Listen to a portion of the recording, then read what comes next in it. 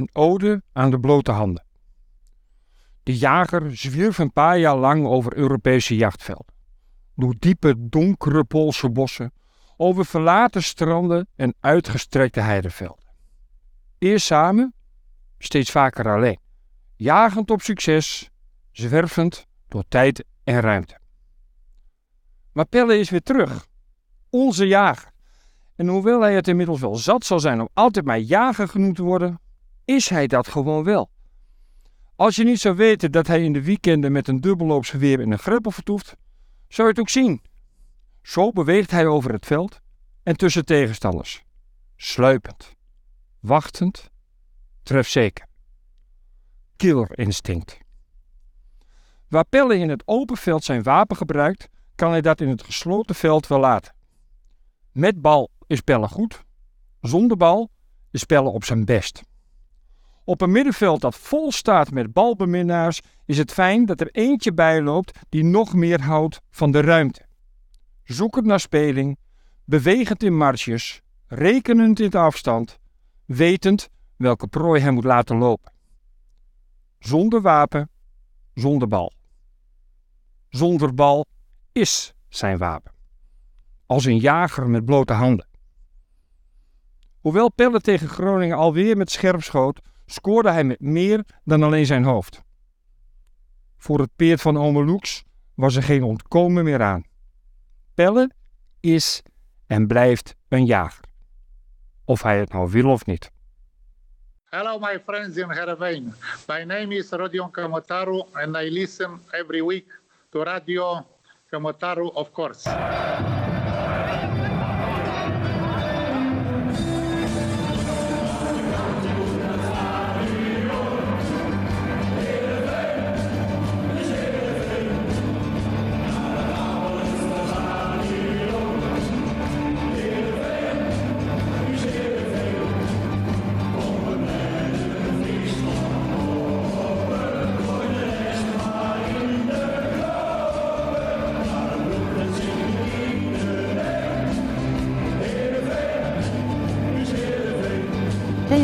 Goedemorgen, middag of avond. Afgelopen weekend stond de derby van het noorden op het programma tegen een geplaagd FC Groningen. En na het pleidooi van Redmond vorige week over 5 middenvelders was iets van wonderen kennelijk ook overstag.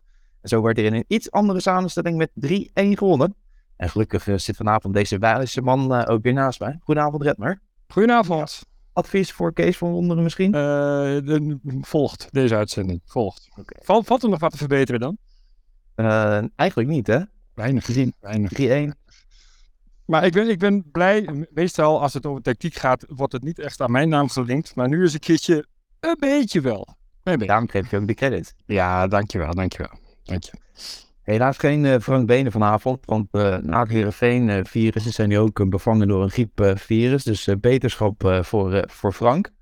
Maar geen Frank betekent niet dat we vanavond hoeven te klagen. Want bij ons in de studio is hier vanavond iemand die bezig is aan zijn tweede periode in Heerenveen. Zijn terugkeer werd door menig supporter toegejuicht en heeft zich ook direct laten zien sinds hij terug is.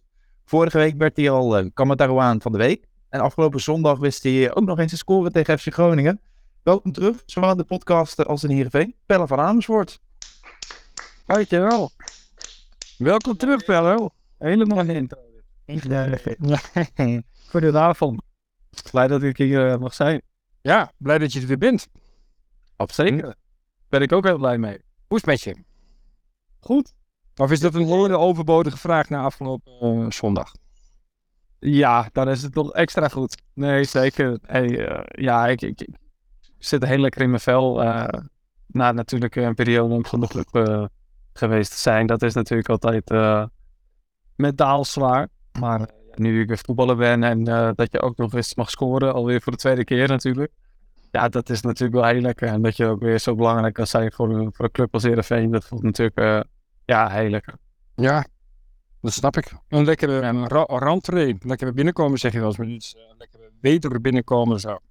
Ja, zeg dat. Nee, ja, inderdaad Volendam de eerste keer in de basis weer. Voor de beker. Maar dat je dan nog gelijk weer kan scoren. Dan ben je daar maar weer vanaf. En dat nu tegen Groningen herhalen is wel lekker. Ja, lekker potje om dat te doen. Zo voortzetten. Ja. Weer thuis zetten. Zou geen straf zijn. Ja. En heel veel terug naar de ode die we net hoorden. Misschien, of ik vond het sowieso een mooie ode, weer shampoo, Redmer. Maar Redmer die had er even over, het gaat natuurlijk vaak over dat jij jager bent. Is dat nou iets wat je tot vervelens toe moet horen of vind je het niet zo erg? Nee, dat vind ik eigenlijk helemaal niet erg. Nee, ik ben ook echt een hele trotse jager, moet ik zeggen. Ik zou er ook heel graag voor uit willen komen. En als die mensen vragen daarvan hebben, of inderdaad, je hebt natuurlijk wel, denk ik, veel tegenstanders ook daarvan. Ik denk eigenlijk van alles wat mensen doen, heb je tegenwoordig voor de tegenstanders. Ja. Al is in het jagersvak misschien nog wel wat extra tegenstand. Kan ik begrijpen vanuit één oogpunt. Alleen dat zijn wel vaak mensen die het van één kant horen en niet van de andere kant. Maar nee, als ik zoiets hoor, dan voel ik me alleen maar trots hoor. En jagen in het veld, jagen buiten het veld. Dat is wel iets wat bij me past. Ja. Ik zei het tegen mijn zoon op de tribune. Dat was de vorige wedstrijd, was tegen AZ toen. En ik zei, moet je nou eens gaan kijken wat hij allemaal doet zonder bal. Wat dat aan, dat is eigenlijk wat we gemist hebben. Hè? Ik vind al onze middenvelders vind ik echt gek hoor. Heerlijk om naar te kijken. Maar wat we missen is, alles wat jij doet. Daartussenin. Ja, nee, ja, toen ik ook nieuw kwam en ik ken natuurlijk ook Joost van Aken nog van die tijd daarvoor. En die zei eigenlijk ook gelijk van, jij bent precies wat we nodig hebben. Dus ook zeg maar een jongen die eigenlijk loopt voor anderen. Dat is eigenlijk iets wat we missen. Ja. Dus ja, dan denk je in het begin nog van, ja, het zal wel. En ik doe mijn ding en dat zie ik het wel. En dan kom je er steeds meer achter van, hey, wat ik doe wordt gewoon heel erg gewaardeerd. Ook door de staf, maar ook door andere spelers. Want die merken ook van, hey, als hij speelt, dan krijg ik misschien wel meer ruimtes. En dan hebben we wat meer variatie op het middenveld ook. En uiteindelijk ben ik gewoon gas gaan geven vanaf het begin dat ik hier ben. En ben ik gewoon heel blij dat ik nu speel. En dat het ook tot nu toe nog gewoon goed uitpakt. Dus daar ben ik zelf ook wel heel blij en trots op. Was dat ook een beetje het verhaal waarmee je gehaald bent? Zeg maar van, joh, Pelle, luister, dit is wat we zoeken. En wij denken dat jij diegene bent. En als je dat kan brengen, dan ga je veel spelen.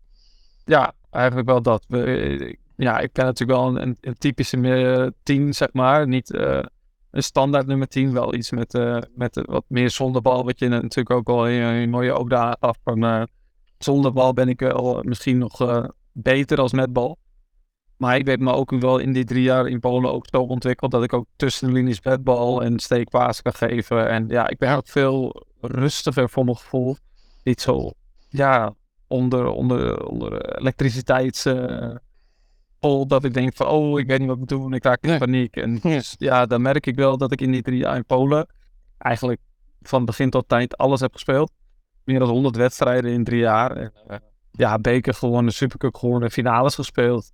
Aanvoerder geweest, dan komt er ook een verantwoording bij je kijken. Wat je gewoon echt wel in je rugzakje meeneemt terug naar Nederland. En dat is wel echt een enorm verschil, merk ik zelf. En is dat dan die ervaring? Of is dat dan het Poolse voetbal wat ervoor gezorgd heeft dat je wat veranderd bent? En misschien volwassener bent geworden, om het zo te zeggen? Ja, ik denk toch wel ervaring. Ik denk door gewoon wedstrijden te spelen. En dat dwing je af natuurlijk. Dat verdien je als je speelt. Dus je moet natuurlijk wel ook leveren. Maar uiteindelijk dacht ik van door te spelen, door de ervaring in wedstrijden merk je wat er gevraagd wordt wel en niet. En ik heb daar ook op veel posities gespeeld. Dus je weet ook wel een beetje van hoe en wat je eigenlijk van je gevraagd wordt in bepaalde situaties. Ja, en in Polen is het zo van, maakt niet uit hoe we het doen, we moeten winnen. En in Nederland is het zo van, spelen we goed en spelen we gelijk, is prima. Dat is iedereen blij. En dat is in Polen niet zo. Is dat nu weer een switch? Winnen, dat is gewoon nog lekkerder eigenlijk. Ja, dat is gewoon wel een wereld van verschil met Nederland. Wat past beter bij je? Nou eigenlijk denk ik wel zoals we nu denk ik afgelopen weken daar hebben gevoetbald, zeg maar. Eigenlijk gas geven, wel hard werken. Ja, we kunnen ook heel goed voetballen. En dat is wel eigenlijk de beste mix die je kan hebben. Je moet wat jongens hebben die eigenlijk slot voor de ogen lopen en eigenlijk zonder bal misschien meer doen als met bal. Waardoor de rest van het team meer ruimte heeft om te voetballen en meer de tijd krijgt om te voetballen. En die jongens hebben we ook. Dus dat is op de flanken Milan en Mats Kunners. Die hebben geen batterij, die blijven gaan. Dus kijk, dan weet je ook dat je gas kan blijven geven. En ook met bal dan. Dus in dat opzicht moet je dat gewoon afwisselen. En ik denk dat we daar nu wel een goede balans in hebben. Kun je zeggen dat we met deze backs helemaal geen vleugelspitsen nodig Ja, ze zijn er wel overal. hebben? Ja. Nou ja, uiteindelijk zou je dat kunnen zeggen. Nee, maar ja, je hebt natuurlijk 11 spelers. We kunnen er wel 9 gaan opstellen, maar dan wordt het ook wel lastig. Ja, dat klopt. Maar ja, ze hoeven niet per se aan de zijde een spits te spelen. Ja, dat weet je, ja. Ja, waarom niet? Nee, ja, we hebben natuurlijk nu ook al dat we met spelers die op de binnenkant er mogen komen, dus er wat meer vrije rol hebben. Dus waardoor het natuurlijk ook wel een goede afwisseling is. Maar nee, dat is ook wel gewoon de rol die wij ook krijgen voorin. Dat je wel weet van, nee, je hebt altijd een back die kan komen. Dus let daarop. En ik denk dat we daar gewoon goed op ingesteld zijn ook. En hoe was het dan om lekker gas te geven afgelopen zondag op het veld tegen FC Groningen? Natuurlijk altijd nog wel misschien een wedstrijd met een klein beetje een extra randje. Met name natuurlijk de wedstrijd tegen Cambuur is dat nu. Ja. Maar tegen Groningen leeft ook nog wel wat. Hoe was dat gisteren? Ja, fantastisch. Toch moet ik wel zeggen dat het jammer is dat er geen uitsports waren. Ja. Voor de sfeer. Ja. Toch wel jammer. Ja. Dus, maar voor de rest was het eerste helft misschien ook een beetje een lakste wedstrijd. We begonnen heel goed, denk ik. En toen kwamen we eigenlijk een beetje terug. En toen dacht ik eigenlijk van, we hadden ze eigenlijk wel bij de strot. We moesten dan blijven gas geven. Nou, dat lukte dan niet. Krijg je ook nog wel een beetje de klote goal tegen. Een beetje met geluk. Ja. Maar je kan ook zeggen, we scoren ook een beetje met geluk de eerste goal. Maar de tweede helft vond ik de sfeer wel echt fantastisch weer om mee te maken. Echt, we waren zo dreigend, maar hij moet maar vallen. En ja, dat is wel lekker dat je dan die zelf kan maken, ook die oplading. Wat was dat in de tweede helft van de eerste helft? Zeg maar? Wat gebeurde er toen? Iedereen staat te gebeuren. Dat je denkt, maar joh, toe, up. Dat dachten wij ook. Maar dan is dat moeilijk om dat in het veld om te draaien. En ook zeker op een gegeven moment hadden we een fase dat ze aan de bal ook wel wat beter waren. Of dat je druk zet en dat ze toch die tweede ballen winnen. Ja, dan moet je gewoon even terugstappen. Ja. En dan het moment weer vinden om vooruit te stappen, dat is vaak moeilijk. En dat moeten we even meer onder controle hebben. Dat misschien of we blijven hangen, maar niet de ene helft zet druk, de andere helft blijft achter. En dan kom je er een beetje tussenin en dan kom je een beetje halve. Maar uiteindelijk denk ik niet dat we heel veel grote kansen hebben weggegeven. Dat is ook niet zo. Niks. Nee, niks. En toen uiteindelijk in de rust zeiden we dat ook al. Van we moeten gewoon weer hoog druk zetten. Want dat is ook wat wij willen. En waardoor we snel de bal veroveren. En dat ging in de tweede helft wel een stuk beter. Ja. En je had het al over die goal die jij natuurlijk, die 2-1, die jij binnen... Ik kreeg ook een vraag binnen van Robin V. Poelje. Hij vroeg aan jou of er getraind is op zo'n sublieme loopactie. Of dat jouw intuïtie is. Sublieme. Nou, steek hier aan. Eigenlijk trainen we daar niet echt op. Eigenlijk is het ook wel een beetje op intuïtie van de spelers zelfs die in het veld staan. Want je moet echt gewoon zorgen voor een beetje chaos. In de 16. Ook als je verdedigend een corner moet verdedigen en hun gaan allemaal door elkaar lopen en blokken. En je kan je niet vertellen hoe vervelend dat ook is. En dat is ook goed. Daar moet je ook wel op trainen en dat doen we ook. Alleen uiteindelijk doe je niet elke keer dezelfde actie. Dus we hadden er meerdere corners daarvoor. Dus je loopt elke keer anders. En dan is het al voorspelbaar. Maar uiteindelijk loop je goed weg. Maar dan moet die bal ook nog perfect voor je komen op het juiste moment. Als die hoger of lager kwam, dan wordt het weer lastiger. Dus het was... Maar eigenlijk was het daarvoor ook al... Nou, er was één ingestudeerde variant in de eerste helft. Ik weet niet precies wat daar gebeurde, maar het leek nergens op. Maar voor de rest, alle corners waren gevaarlijk. Ja, nee, zeker. Ze vielen allemaal op het hoofd van Pavel Bokniewicz vaak. Hij hing wel enigszins in de lucht dat hij ging komen. Nee. Maar er was ook iets van vooroverleg geweest volgens mij over tussen Joost van Aken en Amin Saab dat er geblokt moest worden of zo, waardoor de ruimte kwam. Ja, ik hoorde dat wel, ja. Zij moest tegen Saab van probeer te blokken. Ja. Maar voor zijn man, niet voor mijn man volgens mij. Ik liep eerst eigenlijk naar de eerste paal en toen liep ik terug. En ook een beetje per toeval liep hij eigenlijk tegen Sar en zijn verdediger op. Ja, dan is het heel moeilijk om dat te volgen nog. En om dat dan weer over te nemen, dan is dat heel lastig. Ja, toen viel hij op mijn hoofd en dan was het hangen. Dat was lekker. Nou, tweede goal weer daar in het stadion. Ja. En de laatste hoorde ik, dat was ook Groningen. Dat was op een... Oh, echt? Mijn laatste thuisgoal in de Eredivisie was ook weer Groningen. Het speelde 1-1. Oh. Ja.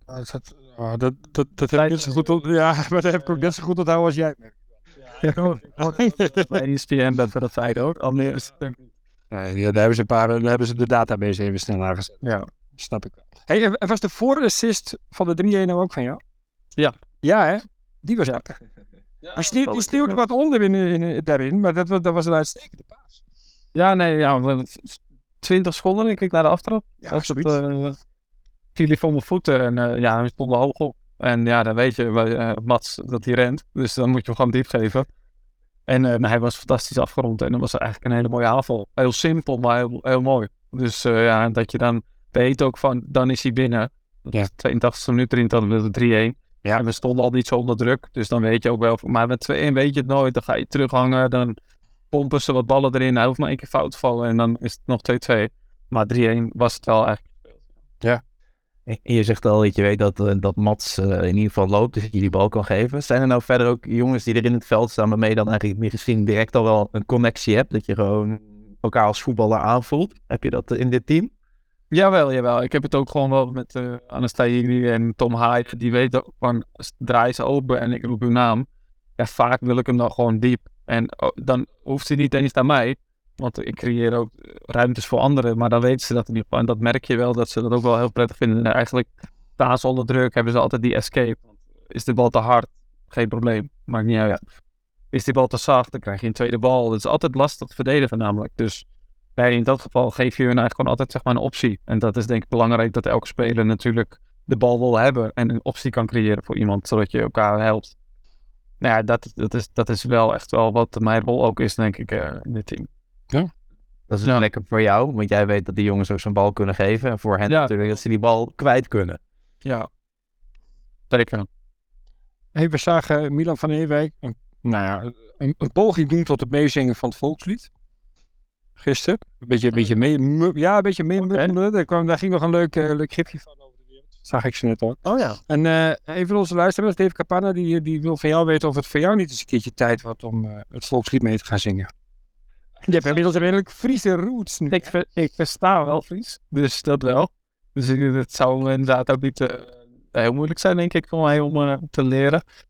Maar ja, ik kan ook heerlijk genieten als ik zo om me heen kijk. Van iedereen die meezingt. En dan krijg je toch wel een beetje zo'n boost en kippenvelgevoel nog steeds. Ja, jawel. Van het volkslied. Jawel, ik vind het goed.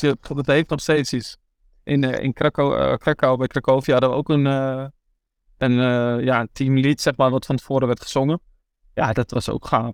En dat is wel grappig dat ik dat dan bij Heerenveen natuurlijk weer heb. Dus ik krijg er nog steeds kippenvel van. Ja, je moet gewoon een beetje je mond bewegen. Maakt niet echt heel veel uit. Maar dan lijkt het. Dit heeft rust iemand gehoord. Festival en dan.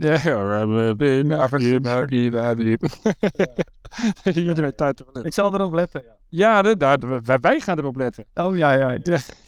Dat er in ieder geval mijn mond mee beweegt. Ja, dat is genoeg.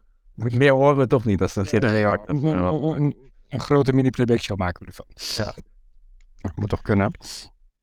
We hadden het er al even over. We kunnen het aan Pelle vragen, maar ik wil het ook even van jou weten. Er werd natuurlijk iets gewijzigd in de opstelling tegen FC Groningen. Geen van Hoorn, wel Antoine Collasin. Was dat goede zet? Ja, want we hebben 3-1 gewonnen. En ik vond het ook beter dan tegen AZ. Ik heb het daar vorige week een beetje geopperd. Wij hebben gewoon een goede spits. We hebben wel best wel 2 goede spitsen. Maar als je de spitsen vanaf de zijkant gaat zetten, dan zet je ze niet in hun kracht. Vind ik wel eens een zweverige term, maar goed, dat is wel wat het is. En we stikken in de goede middenveld. Dus dan, wat ik er een beetje mee bedoelde vorige week, is van, ga een beetje, ik noemde dat altijd Kennedy Bakircioglu-stijl. Dat was een van de spelers die ik altijd kocht in Championship Manager 2001-2002. Die zet ik op het middenveld, gaf ik een vrije rol en hij deed alles goed. Alles. Dus wij hebben zoveel goede middenvelders. Zet ze met z'n 5 op een kluitje. Ze zijn slim genoeg en goed genoeg om te weten wie wat doet. Pelle, je gaf net al aan. Als ik die naam noem, dan weten ze al dat ik dat ga doen. Zo creëren. Er zit zoveel voetbal. We gaan vanuit daar maar voetballen. Je kan, volgens mij zeker uit het woord, je kunt er beter komen dan er al zijn.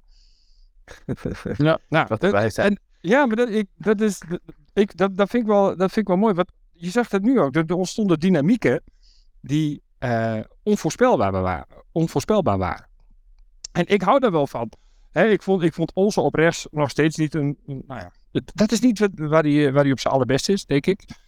Ik vind het wel een heerlijk voetballer. Eind de eerste helft had hij zo'n actie dat je dacht, zet hem daar ergens in het centrum en hij voetbalt iedereen van het veld af. Maar daar vanaf rechts komt er wat mij betreft wat te weinig. Maar gooi iedereen er op een kluitje en zoek het maar uit. En dat zag ik nu wat meer. En of dan Van Hooijdonk in de spits staat of Sar staat in de spits. Ja, dat maakt mij op zich niet zoveel uit. Ze hebben allebei hun kwaliteiten. Ze hebben allebei het neusje voor de goal. Sar gelukkig ook weer. Dus wat dat betreft is dit wel even de goeie.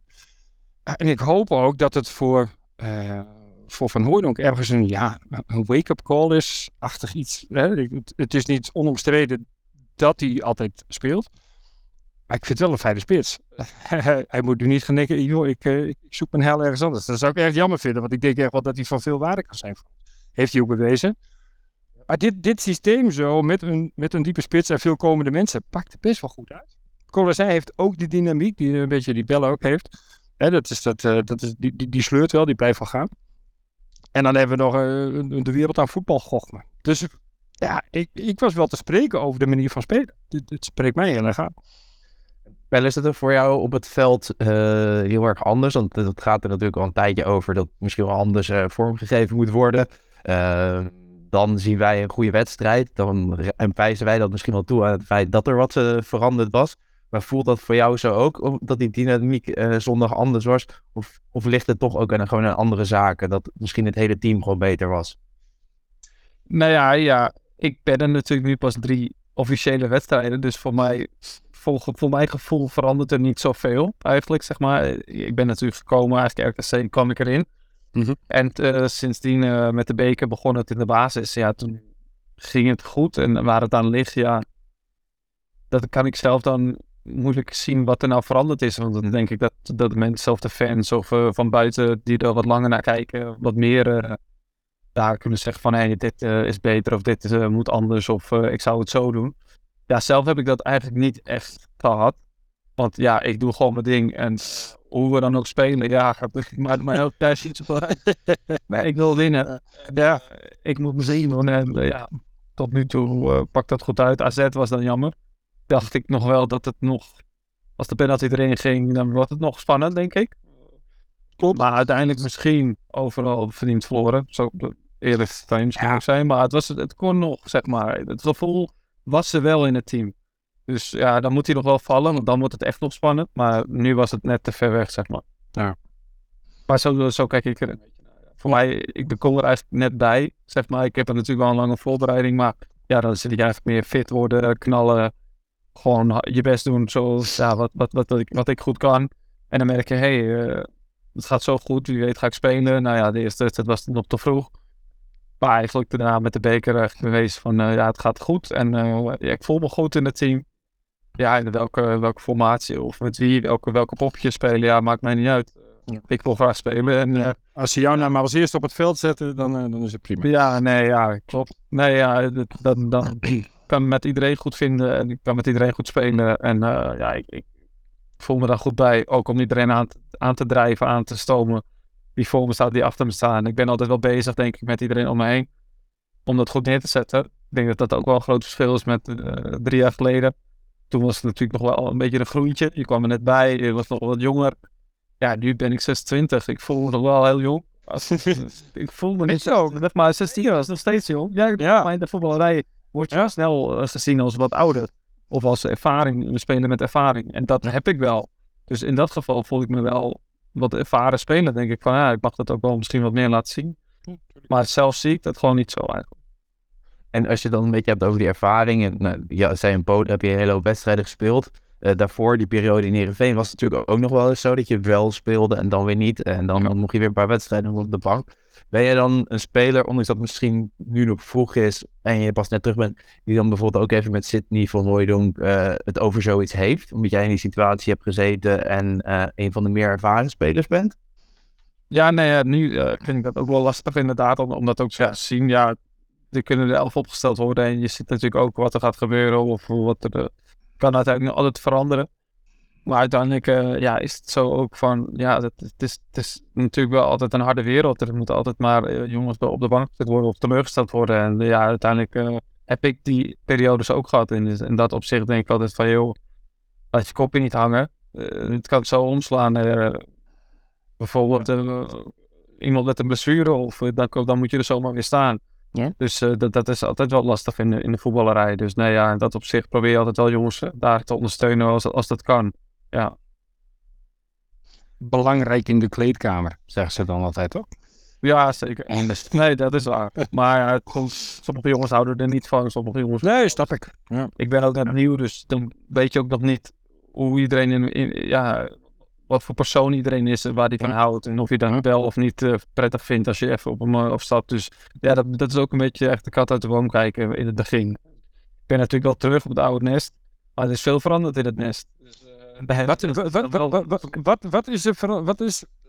Kun je je vinger erop leggen? Wat is gewoon in één de zin? spelers en de stad. Ja, maar dan heb je het gewoon over mensen. Maar is er ook echt structureel iets veranderd? Of voel je iets anders? Ja, Webswitch. nou ja, ik vond de eerste dat we thuis speelden, dat vond dan met vuurwerk lichtshow, had ik nog niet meegemaakt. Nee, dat klopt. Gaf wel echt een impact. Toen dacht ik wel van, de kleedkamers zijn aangepakt in het stadion. Nou, dat net ook wel tijd, moet ik eerlijk zeggen. Nee, ja, ik hoorde van de fysio's dat het 30 jaar hetzelfde was. Dus Ja, dat geloof ik. tijd dat het aangepakt werd. Nee, maar als een club als Heerenveen denk ik dat dat ook gewoon goed is om dat door te ontwikkelen. Ja, en nu dat zijn ook stappen die je maakt als club waar je gewoon profijt van gaat halen. Gewoon wat professionaliteit en we hebben warmte, koude waden. Ja, dat is toch weer wat professioneler, wat goed, beter voor je herstel uiteindelijk. Dus uiteindelijk ga je dat terugverdienen, denk ik ook. Ja. Dus in dat opzicht veranderd dat zijn wel dingen die veranderd zijn. Ja, dus dat is wel mooi. Ja, toen maar. Volgens mij wilden we hetzelfde vragen. Ja, ga jij je gang, maar. Ga jij je gang. Nou, super. Nee, je begon over die lichtshow en zo. In het begin. Ja. En nou ja, je hebt in Polen gevoetbald. De beelden die ik uit Polen zie verschijnen, dat is nou, daar is vuurwerk niet alleen van 31 december, zeg maar. Nee, klopt. Daar doen ze nog wel aan. Krutte Pier, Grote Pier, zegt het ook. Hè? Die vindt het nogal fascinerend met al die pyro-acties die ze daar doen. Wat vind jij ervan? Ja, ik vind het fantastisch. Dus ja, het moet wel natuurlijk veilig zijn. Dat is wel belangrijk. Maar ja, je hebt daar vuurwerk gehoord waarvan je zeker weet dat dat illegaal is. Dat is hier niet. Nee. hier niet bestemd. Maar dat is een mooie ding. Ik denk altijd als het gewoon professioneel wordt gedaan. Nou, voor Volendam vond ik dat ook fantastisch hoe dat vuurwerk was geregeld. Maar dat wordt veilig, dat wordt professioneel gedaan. Het geeft sfeer. Het geeft de jongens een boost. Ook voor de uitploeg denk ik dat het ook fantastisch is om mee te maken. Het is ook jongens die dat meemaken in hun carrière. Ik denk dat dat ook belangrijk is. De fans die komen echt voor een avondje een wedstrijd kijken. Ja, het is niet een avondje, het wordt een show. Het wordt gewoon echt een ding. En ik denk dat het ook belangrijk is voor Heerenveen. Dat het nog meer fans trekt en het stadion weer voller maakt. En ja, dat zie je ook dat dat gewoon echt wel gebeurt. Ja, dat klopt. Nou ja, in Polen was dat ook fantastisch. Ja, de sfeer. Er waren wel minder fans. Maar de fans die er waren fan. En niet toeschouwer. En dat is in Nederland. Heb je toeschouwers. Ja. Dat is normaal hoor. Dat is overal zo. Maar daar was iedereen die er is, die staat. En die zit niet. En die zingt. En die schreeuwt. En die... ja, dat is wel anders. Een andere vibe, zeg maar. Dat is wel anders. Mis je dat? Nou, ik vind het wel leuk om echt wel vollere stadions te spelen. Ja, dat is hier. Dat is wel gewoon echt in Nederland zo. Dus die zijn gewoon vol veel meer fans. Die ook heel veel sfeer geven hoor. Ik bedoel het niet verkeerd, maar Nee. is dat gewoon anders. Ja. Qua atmosfeer, zeg maar. Iedereen die er is, die zijn zo fan. En die hebben misschien niet zoveel geld. En het geld wat ze hebben ze nog wel een seizoenskaart van gehaald. En dat soort dingen, dat is gewoon anders. Dat wordt anders geleefd. En ook als het slecht gaat, dan merk je dat ook. Dus dat is dan ook wel weer zo van... Dan kunnen ze ook wel bij de training weer op staan te wachten en om een verklaring vragen. Ja. Dat heb je ook meegemaakt? Nee, zeker. Ja, ik heb denk 4 derbies gespeeld. Denk 2 tegen Wisla in dat geval. Tegen Wisla. Die zijn helaas gedegradeerd. Van Pools voetbal. Maar de eerste derby hebben we daar 1-0 gewonnen. Uit. Voor 30.000, 40.000 man. Ja, fantastisch. Ja, dat is wel echt wel gaaf om mee te maken. Ja. En toen natuurlijk corona gehad, maar ja, dat is wel jammer. Want dan zit je inderdaad alleen met leeg zelfs. Ik was van het zomer nog in Krakau. Oké. Ja, ik heb je nog een bericht gestuurd. Of je nog tips had van mij, heb je nooit die excuses die komen nog wel een keertje. Oh, ja. Nee, wij reden die kant op. Ik denk, ik ga eens even op zoek. En per ongeluk zijn we toen langs jullie stadion gereden. Wat echt. Oh ja. Ik dacht, is dit het? Ja, het is een klein kubusje. Ja, een klein kubusje. Ja. Ja. Ja, Ging wel. nee, ja, als je dat vergelijkt met Wisla is wel een heel groot stadion. Ja. Maar ja, dat maakt het ook wel weer beter, omdat het is nog steeds een klein kubusje, niet zoveel capaciteit, in 12.000, 15.000 denk ik. Ja, en als er dan al wat minder man zit, dan voelt dat ook helemaal leeg. En nu, dat het wat kleiner is, voelt dat ook niet zo. Dan lijkt het nog best wel snel al, het zit al best vol. En de derby zit vol, tegen Legia zit vol, Poznan, daar hebben ze een samenwerking mee. Ze hebben heel veel samenwerkingen tussen clubs. Het zijn een soort friendships. Ja, die fans zitten gewoon door elkaar en dat zijn gewoon eigenlijk een soort samenwerking hebben die, ja. Dus, Hoe tof was je tijd dan? Wat ik zei, ik was er van het zomer, ik heb er 2 dagen rondgehobbeld. We maakten een lange rondreis en ik wilde gewoon daar ook kijken. ja. Wat het gekke stad. Ja, ik denk dat ik dat nu 3 jaar gewoond. Ja, en ik heb nog geen 30% gezien, dat denk ik. Het is ook volgens mij de stad met de meeste restaurants en pubs per vierkante meter. Want er zijn heel veel kelders. Dus elke keer kom je ergens binnen en denk je, wat klein, en dan loop je door en denk je, jezus, dat is nog ja, dat is in elke restaurantje wat je daar komt. En ja, het is zo toeristisch, dus je hebt ook fantastisch eten. Ook Pools eten, het is heel goed ontwikkeld. En de mensen, elke familie, vrienden die langs zijn gekomen, ja, die staan met de mond vol tanden elke keer van... ik had niet verwacht dat het zo... Ik had grijs verwacht, industrieel... een beetje een grauwige sfeer. Nou, dat is het laatste wat je daar gaat tegenkomen. Mijn vriendin zegt ook... Als we daar gaan stappen... durf ik wel om 3 uur 's nachts alleen naar huis. En in Nederland niet. Dat is veel. Ja, dat is echt Enorm respect naar vrouwen en ouderen. En ja, hier heb je dat wel eens van minder, denk ik. En dat zegt mijn vriendin ook. Ik voel me daar veiliger als ik alleen over straat ben als hier. Ja, dat zijn wel dingen dat ik denk van... die cultuur is heel gesloten. Je moet ze echt leren kennen. Dan zijn ze heel open en heel behulpzaam. Maar in het begin is het gewoon een beetje in hun schel. Dan zijn ze echt een beetje de kat uit de boom kijken van... wat voor iemand is dit? En doe je het goed of ben je een goede jongen of sinds het in je zitten, dan word je daarin opgenomen. Dat heb ik ook in de voetbal meegemaakt. Ja, in het begin, ik zat aan het huilen op mijn kamer. Ik werd niet opgenomen. We hadden een trainingskamp en de bus, de deuren gaan open en iedereen gaat zijn weg. Want we kregen een middagje vrij in de stad en niemand die vroeg mij mee. Van, Pelle, je komt met ons mee. Dus wat moet je dan? En dan gaan we maar echt achteraan sukkelen. Ja, want je wilt ook niet alleen bij... Ja, dan ben je ook weer ergens ben je dan ook weer het zielige jongetje uit groep 5 of zo dan. Dat je eigenlijk niet zo goed weet wat je moet, hè? Klopt. Nee, maar dat is vind ik ook het meest vervelende aan het nieuw bij een club komen. Van hier op de bus in en dan zeg je, is die plek nog vrij? Nee, daar zit die. Is die plek nog vrij? Nee, daar zit die. Ja, dat soort dingen. Dat zijn de meest nare dingen. Maar ik ben er nu ook zo, wat volwassen geworden van het komt altijd wel goed. Dus dat is dan ook wel weer zo van, joh, maak je niet druk. Uiteindelijk waren er jongens die zeiden van, we komen met ons wat eten, gingen gewoon een pizzaatje eten, een biertje doen. Dan leer je die jongens ook weer kennen. Ja, maar ja, dat is gewoon... En daarna was de eerste Europa League wedstrijd. En daar scoorde ik. En dan ben je ineens mannetje en dan moet je ook wel even over. En ja, dat is dan ook wel weer voetbal. Dus ja... Voel dat voor jezelf ook raar? Dat je van eigenlijk geen aandacht of heel weinig aandacht ineens heel veel krijgt? Doe dat ook nog netjes? Dat is voetbalwereld. Zo zie ik dat. Het is niet de leukste wereld, maar... Wat vind je daarvan?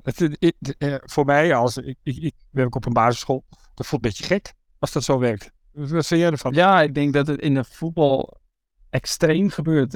Ik denk wel eens dat het in elk bedrijf misschien wel gebeurt, dat je de ene misschien wat meer leuk vindt als de andere. En dat is menselijk. Aan de andere kant denk ik, bij de voetbal is het gewoon van, ga je goed, dan willen ze alles van je hebben en dan zijn ze leuk met je. En gaat het wat minder, dan, wie ben jij? Ja, dat is gewoon zo'n harde wereld en daar moet je ook wel tegen bestand zijn. Anders dan ga je het niet halen. Dat is ook gewoon, hard maar duidelijk. Dat is ook wel weer waar. Heb jij daar een moment gehad dat je dacht, fuck it, ik pak mijn koffers, mijn vriendin, de auto en dan gaan terug? Ja, een van de eerste weken. En ik zeg, ik moet zo snel mogelijk weg. Ja. Want dit ga ik niet volhouden. Wat zei ze? Niemand. Heeft ze jou overtuigd om te blijven? Nou ja, wat kan je? Je hebt een contract, je kan niet zeggen, ik pak mijn koffers en ik ga en ik kom niet terug. Ik denk dat dat ook, ja, het zou kunnen, maar ik denk niet dat je dat ook goed vindt voor jezelf. En ik wil ook, je bent ook geen opgever. Je denkt ook niet van, oh, wordt het een beetje moeilijk? Nou, dan ook de handdoek in de ring. Ja, zo'n type ben ik ook niet. Dus op een gegeven moment is het ook van, joh, weet je kan je agressie ook, dat je misschien een beetje achtergelaten wordt of een beetje geen aandacht krijgt in het team, kan je ook juist laten zien op training van, joh, dan schop ik alles wat ik zien kan en een beetje zo laten zien. Ja, zo'n type ben ik wel. Dan doe ik het zomaar. En dan krijg je ook aandacht, maar misschien zeg je goede aandacht, maar dan krijg je het wel. Ja, Maar zeker. het is goed uitgepakt. Huh? Nee, ja, uiteindelijk is het dus, ja, de eerste wedstrijd ging goed en dan word je ineens opgenomen en dan gaat het allemaal snel. En ja, dan is je leven ook weer leuk. Dat is ook wel waar. En wat is het belangrijkste wat je geleerd hebt dan? Dat alles wel goed komt, uiteindelijk.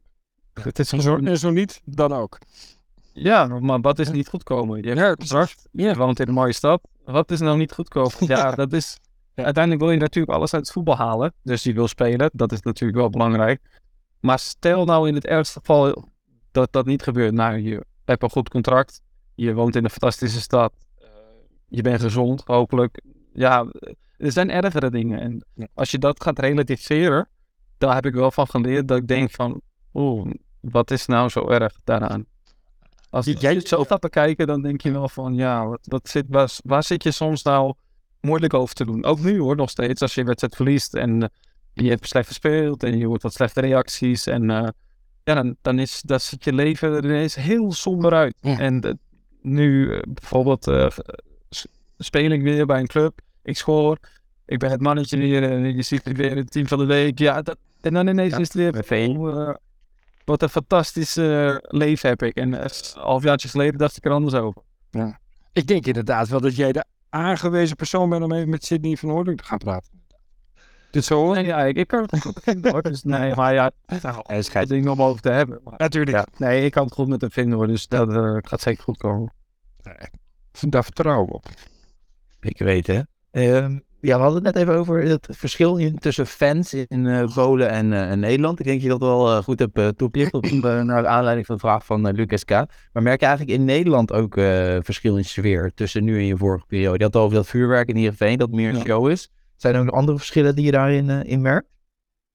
Nou, ik denk dat in mijn periode was het ook nog wel vol, moet ik zeggen. Volgens mij is het, ik ben natuurlijk 3 jaar weg geweest, is het toen even een beetje minder geworden. Ook toen waren de resultaten ook wat minder, volgens mij. En, maar nu, vind ik het grootste verschil is natuurlijk de lichtshow en het vuurwerk was, fantastisch. Ja, en gewoon, ik heb nu wat meer dat ik er ook echt van kan genieten. Toen was ik wat meer, wat zenuwachtiger, wat meer, wat chaotischer in mijn hoofd. En nu heb ik dat veel meer een plek kunnen geven en gewoon lekker voetballen. En dan gaat het ook vaak beter. Waardoor je ook weer van de ambiance kan genieten. En dat is dan wel, dubbel zo lekker. Ja. Andere vraag, je bent 3 jaar in Krakau geweest. Je hebt het daar ontzettend goed gedaan. Veel wedstrijden gespeeld, doelpunten gemaakt, assist gegeven. Je was het mannetje daar, zei je zelf al. Toen kwam natuurlijk even een hele andere periode. Je contract liep af, vorig jaar. Wat gebeurde er toen? Ja, toen ga je natuurlijk uit dat er iets moois zou komen. Voordat het dan nog verkeerd opgevat wordt, dat is het nog steeds. Ja, maar bij het begin, je zei, je hoopt dat iets moois gaat komen. Had je een bepaald doel? Een bepaalde hoogte onder onze droom? Ik had gehoopt op Duitsland en Italië. Ja. En dan heb je natuurlijk ook een vertrouwenspersoon aan wie je dat vraagt. En die ook dan zegt van, joh, dat gaat goed komen. Dat moet je niet druk om maken, geen stress. Nou, daar ga je dan vanuit. Want uiteindelijk denk je ook van, joh, mijn laatste sollicitatiewedstrijd is de wedstrijd in mei. En daarna heb ik niks meer te vertellen. Ik kan moeilijk zelf clubs op gaan bellen van, wil je mij hebben? Want ik denk niet dat het een hele goede uitgangspositie is. En uiteindelijk gaan de weken voorbij, maanden voorbij. Dan denk je, ik ben transfervrij. Misschien moet ik de transferperiode afwachten, want dan sluit hij. Maar niet voor mij. Dus dan zijn er een heel hoop jongens weg. Dan verandert de zaak. Ja, en dan gaan de weken weer voorbij. En dan gaat de tijd snel. En tot op een gegeven moment een moment komt van... nu moet ik gewoon weer beginnen. Straks is het WK. is ook niet ideaal voor mij qua clubs die de aankopen gaat doen. Maar ik kan wel bij een club aanhaken waardoor ik een hele voorbereiding mee kan doen. En waardoor ik gewoon weer fit ben. En ik denk wel dat ik heel fit was. Elke week train ik wel zo van, volgende week moet ik staan. Waar het ook is, maakt niet uit. Ik moet er staan. En ik denk dat ik daar ook wel heel fit ben gebleven. Dus uiteindelijk toch wel gewoon de knoop doorgehakt van, dit is niks voor mij om zonder club te zitten. En ook niet, hoe goed ik het heb gedaan. Voelt dat ook heel krom. Ja. En dacht ik ook van, hoe kan dit nou? Maar uiteindelijk ben ik heel blij dat wel uiteindelijk Heerenveen altijd contact gehouden hoor, daar ook mee. En uiteindelijk heel blij dat ik deze stap heb kunnen maken nog. Heb je een beetje, als je terugkijkt, heb je het onderschat? Ik moet wel zeggen dat er heel veel clubs interesse hadden. Maar ja, Heb je een leuke scoop voor ons? Nee, ja, zelfs in Genk is het... Vraag van Marcel Koppers, die hadden wat gehoord over Schalke. Is dat dichtbij geweest? Ik heb er wel, dat was wel dichtbij, ja. Dus uiteindelijk is het er niet geworden, want als dat dan was ik al wel gegaan, ja. Nee, uiteindelijk was dat wel dichtbij, maar ja, dat is wel met veel dingen zo geweest, dat het altijd wel dichtbij staat, of je staat op het lijstje. En dan worden de namen opgezet en dan moet je maar nog hopen dat ze uiteindelijk doorpakken. En dat kan binnen een uur omslaan.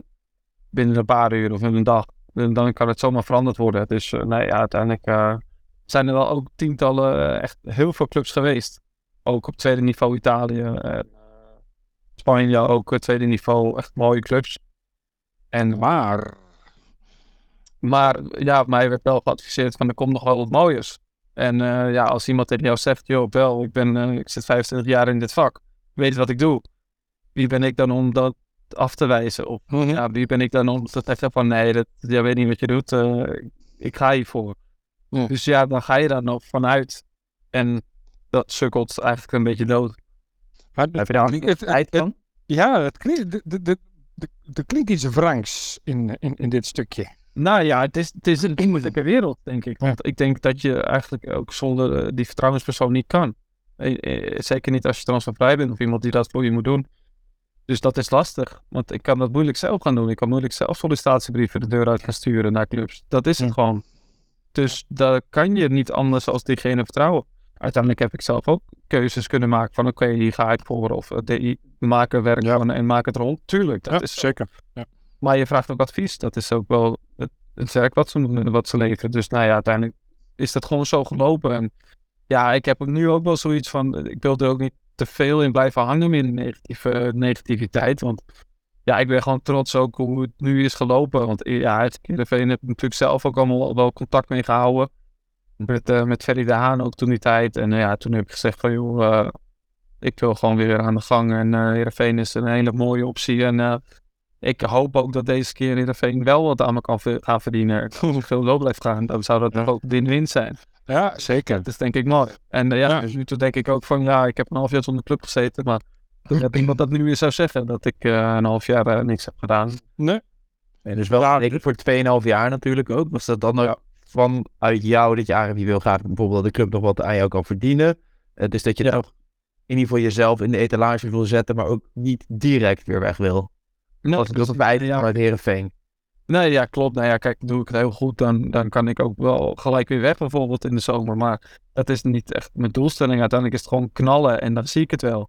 En het mooiste zou zijn als Heerenveen er ook nog eens een leuk centje aan kan verdienen. En dan is het voor beide een mooie springplank. Ja, toen ik ook hier kwam was het ook van, het is niet dat je Mr. Heerenveen moet gaan worden. Je moet ook weer de stap maken. En Heerenveen, denk ik dat ook gewoon een club is die daar heel erg profijt van kan hebben, is met geld. Die natuurlijk altijd al mooie transfers maakt vanuit Heerenveen. Die heel veel mooie spelers verkoopt naar mooie clubs voor mooie bedragen.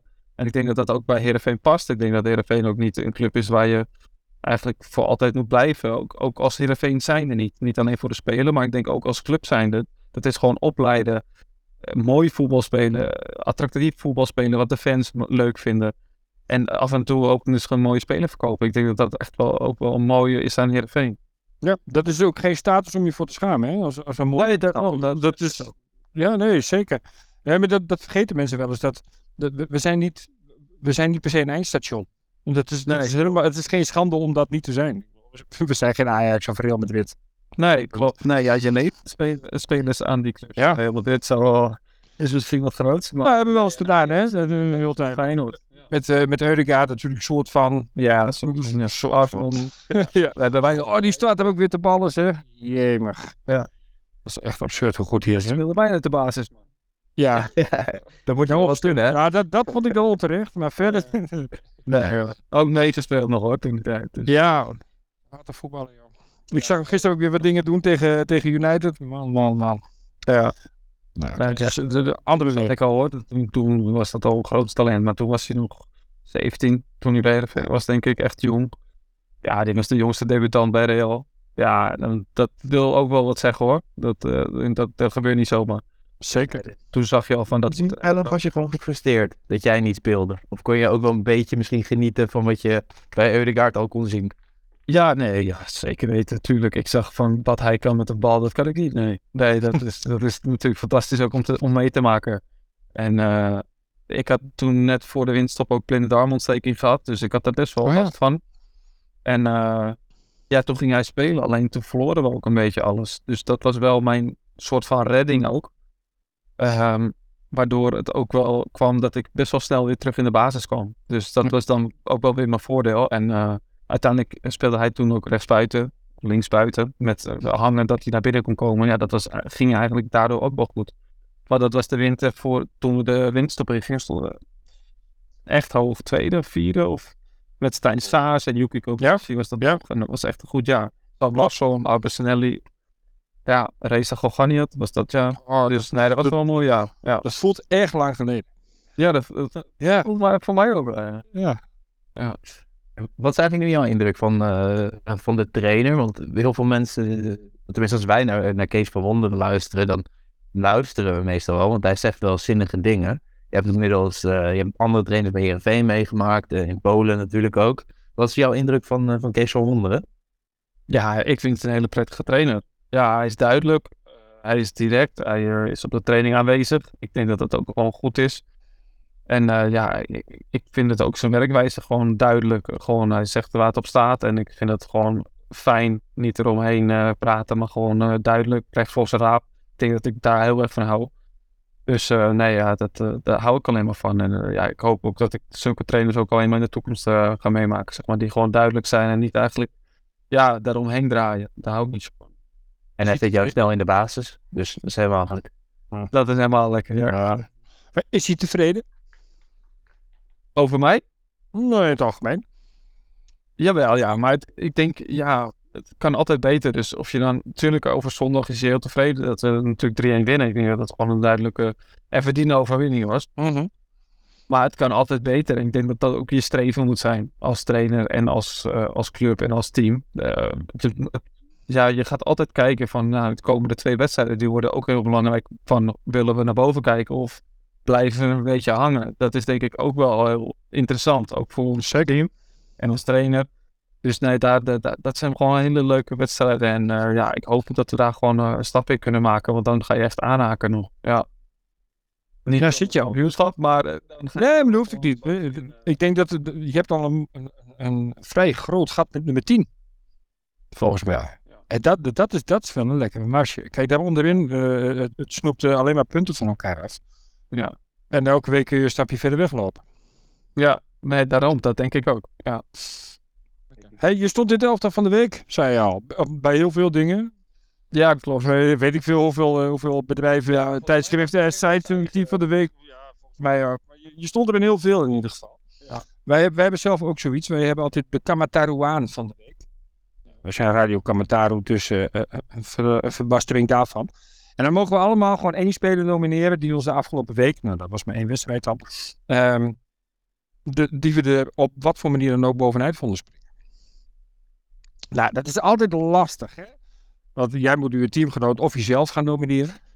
En wij hebben gewoon vrij spel. Wij hebben ook gezegd, jij moet een beetje op je woorden passen. Heb jij iemand van wie je zegt, nou, dat is mijn man of the match, mijn Kamataruaan van de week?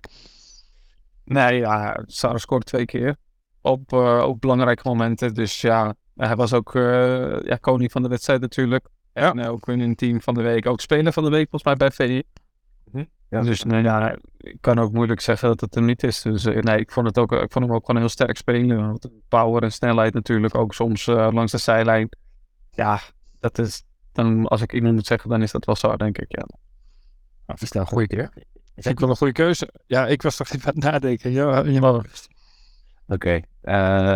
Ja, en dat is niet alleen omdat je hier zit, maar ik denk, vorige week hebben we je ook al genomineerd. Ik weet even niet meer wie het gedaan had. Toen werd je gekozen door de luisteraars, door de fans als commentaar van de week.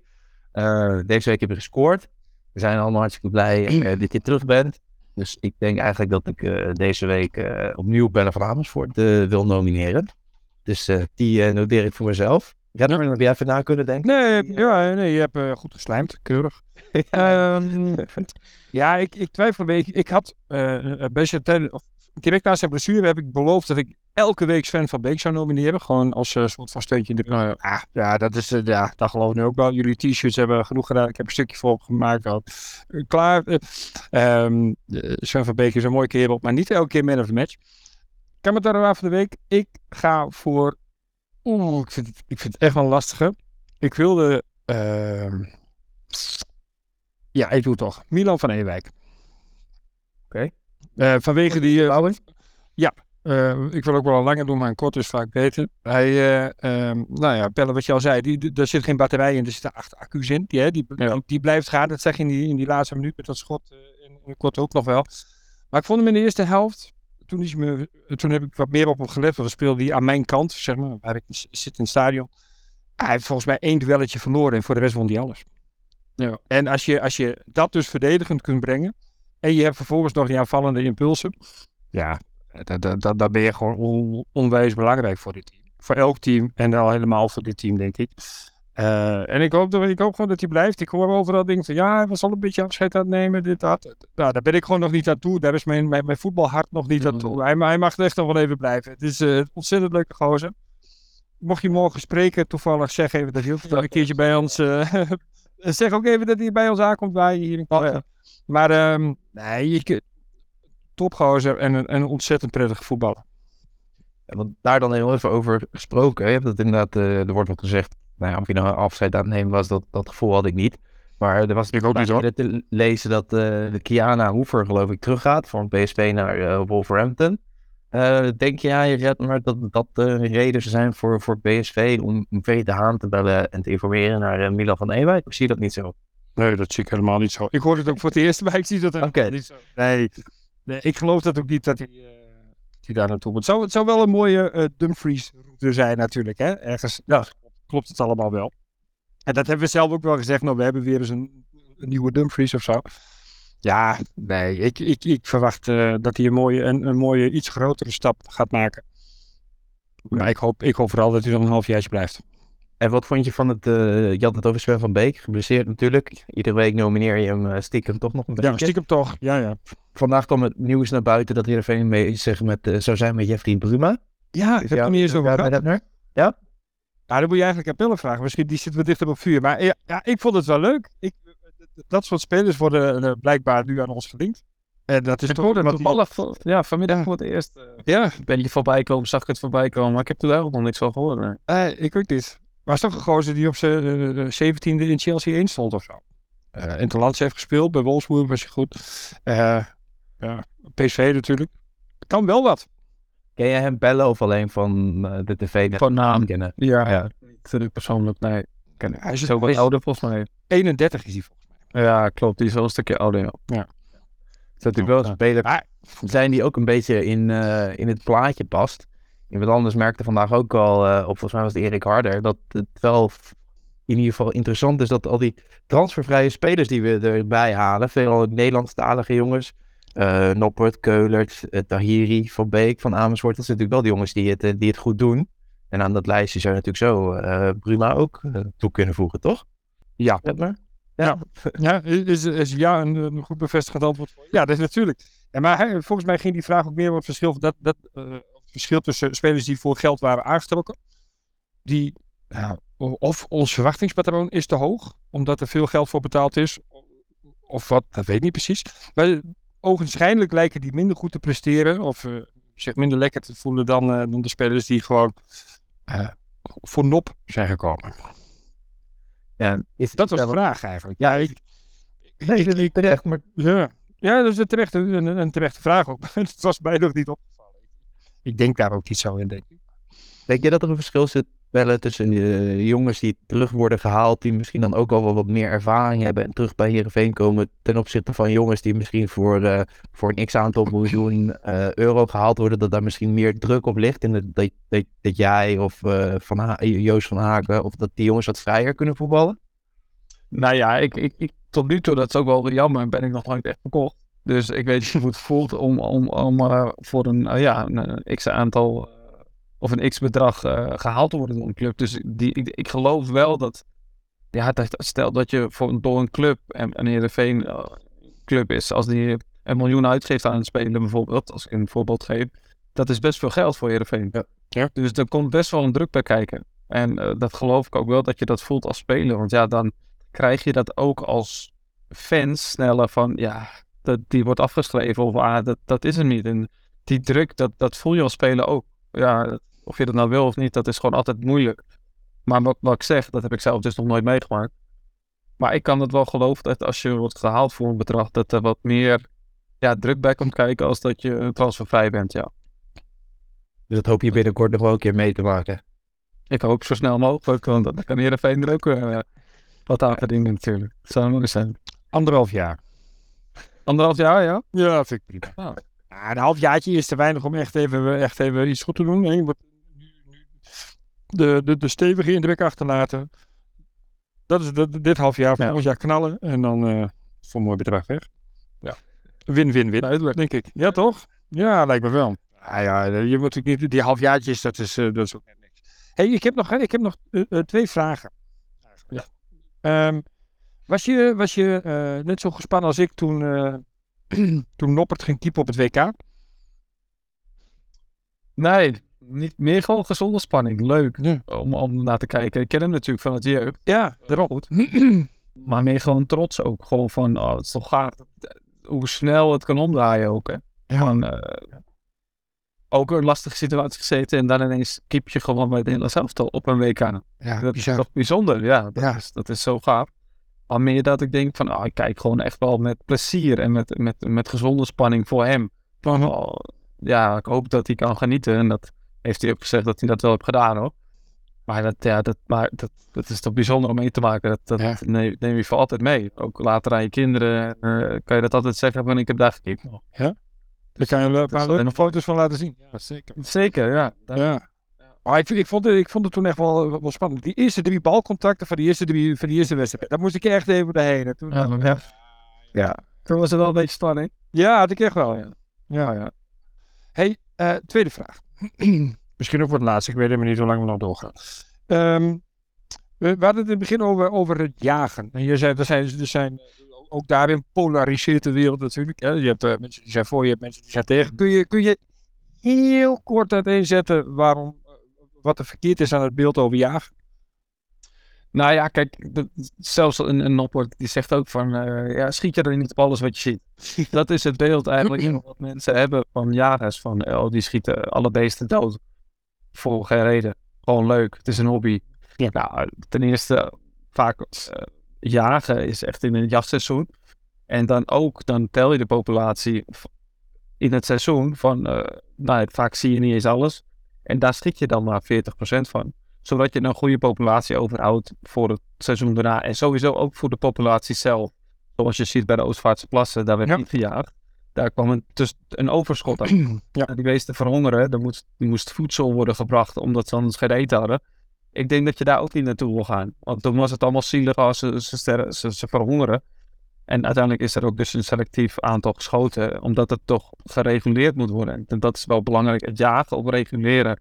Dat is denk ik ook belangrijk. Ook in Friesland is er gewoon bij ook jachthouders worden een x-aantal rijen mogen beschieten. Wordt niet altijd gedaan, maar een max. Dus zodat je altijd een goede populatie overhoudt.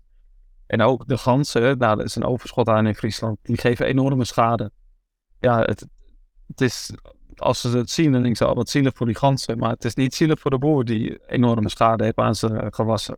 Dus in dat opzicht denk ik, en alles wat we schieten gebruiken we. Dus we eten het op. Bijvoorbeeld de kauwen of de kraaien, die gebruiken ze vaak voor hondentraining. Om dan weer jachthonden van te maken. Oké. Dus ja, uiteindelijk is het wel zo van, er is een veel groter plaatje als wat we denken. In de plaats van, we schieten alles wat we zien. En ja, dat is niet echt het beeld van een jager. En dat is wel aan het veranderen, moet ik zeggen. Ik denk dat er wel steeds meer mensen ook biologisch willen eten. Nou, niks is biologischer dan een stukje uit de natuur. Dan iets wat je eigenlijk op een veehouderij natuurlijk naar binnen krijgt. En die boden zijn ook aan het veranderen met wat meer ruimte en in dat opzicht. Dus dat zijn allemaal dingen waarvoor mensen steeds meer kiezen voor een stukje meer biologisch. En ik denk dat dat ook belangrijk is. Ook als jagers, een stukje wild in het wildseizoen, dat is vaak in de winter. Het is toch fantastisch als je een stukje, een product uit eigen land kan eten. Ja, ik denk dat dat ook wel heel bijzonder is. Ja, en in Nederland is het niet groot, maar de ganzen zijn er genoeg. En soms een ree of een hert is natuurlijk op de Veluwe natuurlijk wel aanwezig. Nou, nu heb je daar de wolf, dat wordt ook wel weer een dingetje. Maar laten we nog niet zo ver vooruit denken, want uiteindelijk zal dat ook wel weer gevolg gaan hebben. Is uiteindelijk het toverwoord bij jou misschien wel balans? Ja, Wat je zegt over het jagen, de balans houden, zorgen dat het dat is eigenlijk ook juist valt. Maar in het veld net zo goed. Ja, dan kan je best wel goed komen naast het voetbal eigenlijk, denk ik. Ja, dat heb ik geprobeerd. Je wacht op het moment en uiteindelijk kan je ook het hele veld afjagen als je wil. Dus dat is het met jagen ook zo. Alleen is het niet altijd even verstandig, want met CCA komen. En dat is met voetbal ook wel weer zo. Dus in dat opzicht is het wel vergelijkbaar. Ja, en ik denk dat wat je zegt, die balans, dat is ook precies wat je hebt gebracht. Althans, zo lijkt het nu. Hè. Laten we ook hierin niet te ver op de zaken vooruit lopen. Nee. Dus nu doe je het goed, mag je bij Radio Commentaar aanschuiven. Misschien volgende week, dan zeggen we weer wat anders. Volgens mij moesten we nu al aansluiten in de lange rij. Want iedereen heeft je afgelopen week opgepikt als de verloren zoon en wilde wat over je zeggen en schrijven. Volgens mij. Oh ja. Toch? Want ik zag... ik heb wat van aandacht gekregen. Ja, zeker weten. Kijk, het is natuurlijk heerlijk als je terugkomt en je doet het gelijk goed. Anders dan krijg je natuurlijk ook weer gelijk een beeld van, die had je ook wel kunnen laten gaan, daar hebben we niks aan. Dat kan ook, dat ook zo kunnen gaan. Zo. Alleen ik voel me gewoon zo sterk, ik voel me zo lekker, ik zit zo lekker in mijn vel nu ik weer eindelijk weer lekker kan spelen. Dat ik denk van ik heb het ook afgedwongen en dat voelt ook wel gewoon heel trots na zo'n periode. Dus dat is dan ook wel heel lekker. Ja, volgens mij gaat die interesse zelfs zo ver dat er schoonmaaksters zijn op basisscholen in Groningen. Nee. Ik werk gewoon in Friesland. In het pittoreske Uurderp. Er wonen heel veel seizoenkaarthouders, er wonen heel veel Heerenveen-fans. Waaronder de schoonmaakster van mijn school. Die is gepassioneerd, laten we het zo zeggen. Ik denk dat gepassioneerd wel de term is die bij haar past. En elke week, als wij wel een gast hebben, een tijdje niet gehad, maar nu wel weer, zeg ik, Ietsje, zo heet ze, heb je een vraag? Oh, voor wie? Ik zei voor Pelle. Oh, voor Pelle. Oh, dat is leuk. En dan moest ze 4 dagen over nadenken. Oh ja? Ja. En vandaag kwam ze bij me binnenstappen en zei, ik heb er een. Nou, Ietsje, vertel. Nou was ik benieuwd. Oké, ik ook. De vraag is meer een stelling. Pelle. Vanaf nu alle wedstrijden bij Heerenveen op de bank of bij Cambuur in de basis? Oh. Ja. Vind je hem lastig? Die correct antwoorden is gewoon bij Heerenveen. Ja, dat is het. En ga je nog echt zeggen wat je vindt? Of, Nee. Lekker jagen erbij. Ja, precies. Oh ja. Herten jagen. Ja. Oh ja. Nee, dat is wel wat ik zou doen. Ja, het is een mooie club. Ze hebben het natuurlijk daar erg lastig ook. Dus die zitten er niet lekker bij. Maar ik kijk uit naar de derby, want die heb ik zelfs nog nooit gespeeld. En is dat op week 4, denk ik, hè? Ja. Ja, in februari wel. Ja. Het komt toch snel eraan. de vraag van Bakker Niels, die vroeg wat het favoriete dier was voor jou om op te jagen met hashtag 19 februari. Dus was wel duidelijk wat er geantwoord moest worden. Zeg dat ik dat nog nooit heb geschoten. Oké. Nou, 19 februari op het veld dan maar, toch? Ja, Met de bal. zeg je dat? Ja. Volgens mij zijn we op voetbal op het programma. Ja? Nou, ik weet niet of je nog wat anders over vragen hebt. Maar... Nee, helemaal niet. Nee, we zijn 2 handen op 1 buik, 4 handen op 6 buiken. Ik weet niet. Niet normaal. Nee, woensdag een uitwedstrijd tegen Fortuna Sittard. Begon de competitie goed, is daarna ook weer wat teruggezakt. En zaterdag een thuiswedstrijd tegen Vitesse. Hoe kijk je uit naar deze week, Pelle? Ja, zeker weten. Nou, wat ik eigenlijk net al aangaf, is er kan nog veel veranderen in deze week. Het zijn natuurlijk wel mooie wedstrijden, ook waar je natuurlijk wel lekker zou zijn om punten te halen. En wat eigenlijk wel moet, als we Heerenveen zijn, om echt die stap te maken, ook naar boven. Ik denk dat dat gewoon, daar kan je wel duidelijk over zijn, dat we daar natuurlijk wel punten moeten halen. Ja. Dus het is eigenlijk wel echt een mooie wedstrijd om te laten zien van, wil je echt bovenaan aansluiten en meedraaien, en blijf je daar meedoen, dan moet je ze gewoon winnen. Dus dat is duidelijk ook, ja. Hoeveel punten gaan we pakken? Ja, ik zei van tevoren in de groep van, nou, deze 3 wedstrijden 9 punten, maar daar gaan we steeds voor. 1 down, 2 to go. Ja. Dus ja, prima. Dat gewoon, natuurlijk, ik denk dat je ook elke wedstrijd in moet gaan om te winnen. Ik denk dat je ook nooit moet zeggen van, misschien als je Ajax uitspeelt, maar tegenwoordig kan je daar ook nog zelfs winnen. Want maar jij bent ook niet van de politiek correcte antwoorden, dus gewoon 6 punten. We gaan voor de winst. Ja. Jij gaat maar, wat denk jij ervan? Ja, ik denk dat ook. Eigenlijk. Ik ben vol met het overlegt. Ja, ik maak van mijn hart geen mondkuil. Ik heb niks te verliezen en niks te winnen. Maar ik heb er wel een goed gevoel bij. Op een of andere manier. En dat is heus niet alleen door Groningen thuis. Van afgelopen weekend. Maar ook, het voelt wel oké. Dit zijn wedstrijden, dan kunnen wij gewoon wel presteren. Utrecht vind ik altijd wel een lastige tegenstander. Ja, ik moet later natuurlijk ook binnenkort. Ja, sorry. Fortuna Vitesse. Ik zei Utrecht, hè? Vitesse is altijd wel een lastige tegenstander. Maar goed. Uit 4-0 gewonnen. Ik ken nog wel iemand die daar wel eens een aardig goaltje tegen heeft gescoord. Dat lijkt me ook wel weer eens een tijd voor een herhaling. Meneer Van Amersfoort. Zo, binnenkant, onderkant lat. Ja, die weet ik nog. Lekker. Ja, zeker. Ja, klopt. Ja. Dat is een fijn goaltje. Maar ik verwacht oprecht 6 punten. Ja. Doe maar 2 keer 3-0. Doe maar 2 keer 3-0. Dus 0-3 op. Ja, precies. 0-3 en 3-0. Ja. Ik ga mee. Ik heb er vertrouwen in. Fortuna zit er niet heel lekker in. Vitesse ook niet. En Heerenveen gewoon wel. Ik hoop dat het even zo blijft staan zoals het nu staat. En dan denk ik dat het wel goed moet komen. Ik weet niet of het 2 keer of het 3-0 of 0-3 en 3-0 gaat worden. Maar ik denk wel dat er weer een aantal doelpunten gaan vallen. En dat ook met deze verdediging de 0 zeker wel 1 keer gehouden gaat worden. Dus ik denk ook 6 punten. Dat is toch lekker, zo in 1 week 6 punten erbij. Of misschien wel 9. 9 in 1 week, natuurlijk. Ja, in 6 dagen. Dat zou lekker zijn. Nee, prima Mojenne. Ja, worden lastige wedstrijden. Maar als je ze gewoon open de streep trekt, dat zou wel heerlijk zijn. Heb je zelf in de hand. Gewoon dit systeem blijven spelen. Prima.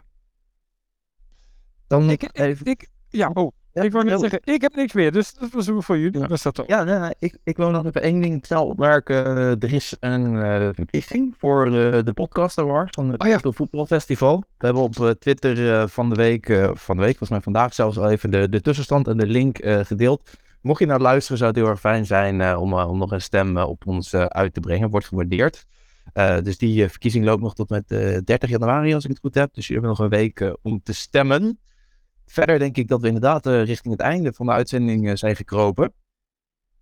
Dan wil ik als eerste Pelle heel hartelijk bedanken voor het aanschuiven. Ja, wil je nog iets zeggen of vragen? Nee. Dus het is zonder om op de stopknop te drukken. Nee, ik wil jullie bedanken voor de uitzending. Dat ik erbij mocht zijn. Ik vind het leuk om met jullie daarover te praten. Dat vind ik alleen maar mooi.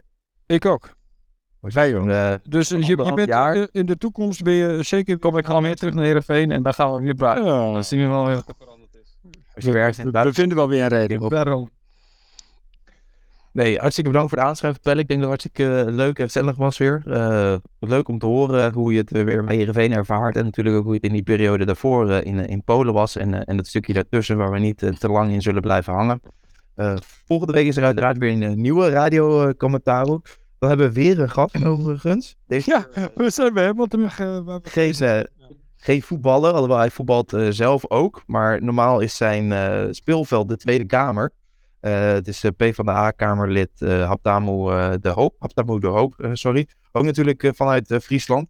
Voorheen deden we dan vaak met nieuwe gasten een baas maar door vraag. Redmer, gooi je die er weer in? Heb jij leuk. wel een vraag die je aan het Kamerlid Haptamu de Hoop zou willen stellen? Dat is wel lastig. Ik heb er nog niet zo over nagedacht. Dat lijkt me wel. Wij ook net. Ja, ik ben wel benieuwd hoe hij eigenlijk over het jaar gedenkt. Oké. Politiek. Maar Het heeft een andere oogpunt eigenlijk dat kan bekijken. En ook Fries is hij dus. Komt uit Friesland. Ja. Dus dan misschien een streepje voor. Maar ik ben wel daar benieuwd naar. De hele andere vragen misschien niet over de voetbal. Ik weet niet of dat uitmaakt. Nee. Nee, maakt er maar niks uit. Wij gaan het overal over. Oh ja. En volgende week gaan die vragen dus in ieder geval gesteld worden. De rest van de vragen gaat in ieder geval sowieso niet uit mijn mond komen. Volgende week ben ik er een weekje niet en valt Marcel Koppers in. Dus hij zal er samen met Frank en Redmer weer een feestje en in ieder geval een nieuwe uitzending van maken. Ja. 6 punten in de politicus. Lekker. Precies. Mochten mensen, luisteraars, verder nog vragen, tips en of opmerkingen hebben, ofwel voor ons of voor Haptamu de Hoop, of mocht je dan ook willen zeggen naar aanleiding van de uitzending met Pelle, je kan ons altijd mailen op info@radiocommentaru.nl en verder zijn we natuurlijk via Twitter en Instagram ook bereikbaar. Redmer bedankt, Pelle bedankt en dan zeg ik tot volgende week. Yes. Niet, maar ja. Yes. Nou, laat de Vriezer dan ook nog eentje maken. Dat zou toch aardig zijn? Ja hoor. Ha! Kamataru. Rodion Kamataru krijgt dan ook zijn afscheidscadeautje.